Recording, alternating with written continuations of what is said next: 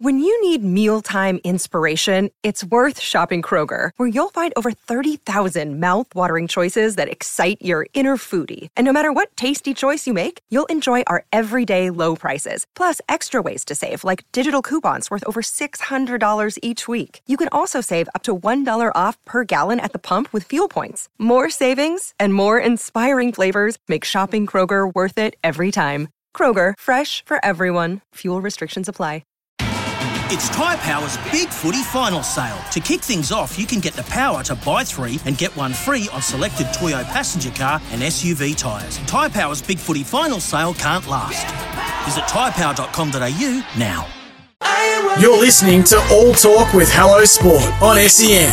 All thanks to Neds. Whatever you bet on, take it to the Neds level. Gamble responsibly. This week, our guest is rugby league legend Ryan Girlder. Also, you talk about your meditation. It's funny because I was having this chat with my wife about meditation, because she meditates all the time, and around, like, I guess, male perception of meditation, and like that, you know, dudes who meditate are a bit more like dreadlocks, barefoot, stinky, hippie sort of thing. But obviously that's not the case. And someone like yourself, who is a, you know, a refined and modern gentleman, Girds, if I can throw that compliment at you. But, you know, who's able to sort of present meditation in a bit more of a, well, in a different light to maybe how you could see it being stereotypically presented. How'd you get into meditation, and like, what's the experience there like for you? Like, what do you do twice a day? How long for? I sort of, I've probably been, 5 or 6 years now. And again, you know, my wife drove a lot of these changes in my life, to be honest, because, you know, you're not always aware that there's, you know, these options out there. And we went to some guys up there in Avalon and had sort of weekend learning how to actually do it properly, which was pretty important, you know, and give you some triggers. And I actually forget what they all are now, because it becomes just kind of part of your sort of day-to-day practice, right? So, and then it's just about, you know, building those routines. And like anything, you know, for me, it was not so much that I was meditating, it was the fact that I was forcing myself to do something consistently twice a day. And I think that sometimes just becomes as important as what you get out of the meditation is actually then building certain routines and that into your life, because it builds discipline, right? And I'm a guy that kind of, you know, likes to have discipline in their life. I've always lived a pretty disciplined existence. So, you know, not having any discipline, I get really unsettled. You know, it gives me actual sort of freedom. So I need to build things into my day that I know that, you know, they're points that I can hit. I'm a little OCD in certain elements of my life, and as opposed to trying to fight that all the time, I just, you know, understand what I need to do for it. And those times that I take out to meditate and train and do my own sort of programs, you know, what gives me that kind of freedom. But when I'm meditating, I find that, again, it's a little bit like if you go in with a lot on your mind, having the discipline to actually drop it all, and then you'd be, you know, really, I think you'd be really sometimes surprised at the clarity you can come out of that with, if you're willing to drop it all. If you go in there and you just sit there and your mind's going a million miles an hour, you may as well just keep walking around the house doing something else, you know. But if you build the discipline in and you get to the point where you've been doing it enough that you can just drop everything as you go in there, because you know at that point that's what's going to get you the best result. Well, then I find that you come out and some of the decision making and then after that it's so much easier, it's so much simpler. So that's another thing. Once you start, I think, around, you know, fitness and routine and anything like that, once you start feeling the benefits, that's the reward, right? That's what it is. It's like, well, I want to feel like that, so therefore this is what I need to do to feel like that, whether it's eating healthy, whether it's exercise, whether it's meditation, surfing, whatever it is. And then when you're feeling really good, it's like, well, I feel great. Why do I feel great? This is why. Well, then I'm going to keep doing that. And that's the motivation for me. How long do you do it for? I usually do it between sort of sometimes half an hour morning, half hour in the afternoon. If I can, sometimes if I'm deep, I'll just sit there longer, and it can take, you know, you can go for an hour. But I'm minimum sort of 20 minutes to half an hour. I don't like to do it any less than that. Otherwise, but if I don't force it, like if I've got a lot going on and there's shit in the house and it's noisy or whatever, and I'm trying to do it and it's not happening, that I don't force it. Yeah. Same as with training, I just like acknowledge that now's not the time. I'll get back to it and move on and do something else. You listen to All Talk with Hello Sport. It's Tom and Eddie here, and we are talking to the one and only Ryan Girdler, Penrith Panthers legend. Now, Girds, Their House with Ryan Girdler, one of the great segments in television history. And I'm not even arguably the greatest in Footy Show history, maybe the greatest segment television's produced just ever. Like, and I am being a little bit fucking facetious, but like, it was genuinely my favourite segment of the Footy Show. It was hilarious.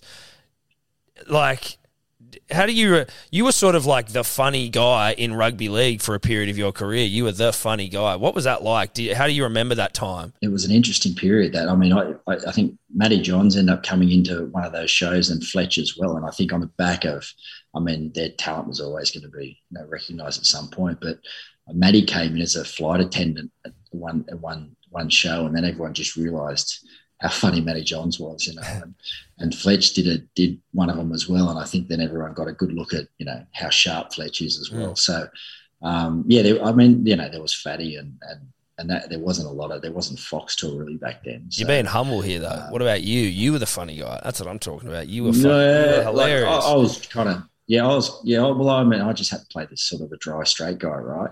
But that, to me, was the thing that was funniest about the way you did it. And again, I'm sorry, I just feel passionately about this, Girds, and I don't want you to start talking about Fletch and Matty, who are funny in their own right. But, like, the way that you delivered those lines in Their House, that when they were the straight lines, and, like, there was one where you jag a three-pointer and you're at Gordy's mum's house or something, and it's just like, oh, yeah, look, I come around a lot. Like, there were just so many of these lines. Did you... It's brave, huh? Yeah, well, very. Did you come up with did you write...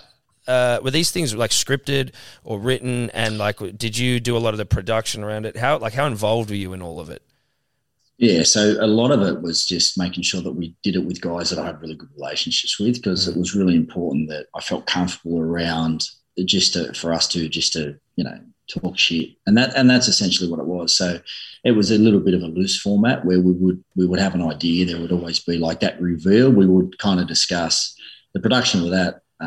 Simon still did it. Like was really cool. So we'd sort of come together and just work out, okay, what's a good reveal? What's relevant to the guy that we're going to do?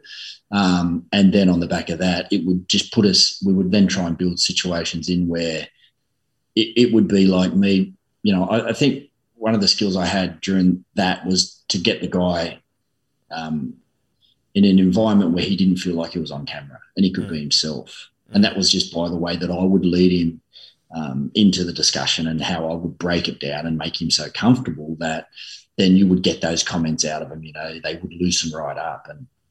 And I think that was kind of the whole premise of the show was just to let people have a look at a couple of guys that they sort of watch playing footy, just being guys and just, throw a couple of gags in there with it. But I think, the whole show was around just showcasing, the personalities and the relationships that generally people, didn't get to see because there wasn't a 24-hour NRL Fox show with, 25 guys on it all working full time. They didn't have any of that. You had the Footy Show and that was kind of about it. So people didn't get to see and understand, there was, I think there might have only been 3 or 4 games televised every week. So any chance people got at that point to have a look in behind sort of the screen, so to speak, they loved it. So, we really took advantage of that and, came up with a couple of years of some pretty funny sort of stuff. So it was just a combination of, really good production and I think just getting the right people on and then just showcasing those relationships that we could break down in front of the audience. Were you nervous? Sorry, Eddie. Were you nervous before, like, the first one went out? And then to have the success afterwards, like that must have been kind of satisfying. You're like, oh shit, this is actually like really popular. I don't think we ever, you didn't sort of get that sort of feedback that you get these days. Yeah. There wasn't clips everywhere or there wasn't people, talking about it or, it was just something that we did that people seemed to like. So I was never really nervous about it. No, it just wasn't. still playing at the time. So it wasn't a career. It was just something we were doing on the side that seemed to work. You know, I did a fishing show there for a while as well, which was kind of an absolute disaster. But I look at that, I look back at that now, and I think that's probably funnier than the other one. But, you know, I think we had 4 series of it. We went out with 4 different people and didn't catch a fish. You know, it was hilarious. It was so funny. And you just put, you know, 2 guys and professional fishermen on a boat for like 5 hours, don't catch a fish, and that's funny TV, right? Yeah. And that happened a few times. I'm not sure what was that called. I don't know what that was called, but it's there somewhere. That was tragic. We're going to make something work. Gone fishing. That's probably it. Gone fishing. That's it. Very creative. Look at that, boys. It's tragic. Very creative. Really good. Did you ever think of yourself as the funny guy at any point in your life, or did you just find yourself in a situation where you're on a funny show and you're saying funny things? But was that ever? Like? Did you ever see yourself as that person? Absolutely not. No, it's really good the way that you put that. You know, no, I've never really been a funny guy. I actually don't speak a lot generally. So it was kind of, but even during that show, for me, it was less is more. Like, I grew up with a really facetious brother, and my family would just always, like, our conversations were just always banter. You know, so Christmases. I remember one Christmas, it was. I was sort of in my early 20s, and I was doing okay. I was earning a bit of money, and I came down to the family Christmas, and my brother's a big guy. He's about 120 kilos, and we gave all the presents out, and we're sitting around at the lunch table about to have a big sort of family Christmas, and he walks out without a shirt on and sits down next to me, and I'm like, oh, man, what are you doing? Put a shirt on, bro. He goes, oh, no, I'm just wearing the T-shirt you got me for Christmas. Oh, really? He goes, yeah. And then we're out the back. I'm like, did I forget to get you a Christmas present? He's like, yeah, man. Yeah, no, this is it. I'm wearing the shirt. It's cool, huh? And then, like, we're sitting out the back having a beer after lunch, and he starts swinging this golf club. I said, what are you doing? He goes, oh, I'm just having a hit with that Christmas present you got me, you know. And the whole day was just, you know, coming up with different things that I didn't get him for Christmas. You know? So I think that was just, you know, we just continually took the piss out of each other, especially my brother and I, and the old man used to jump in as well. So, but it wasn't a lot of content, but it was always sort of short, sharp, and deliberate. And I think that's where I kind of honed the ability to sort of do that with the boys on the show. Yeah, right. That's funny. Deck maintenance isn't fun. Move the furniture and barbecue, sand and prep, paint, seal, or get a low-maintenance Trex deck. The only colour fade you'll have to deal with is watching the sunset. Trex, the world's #1 decking brand.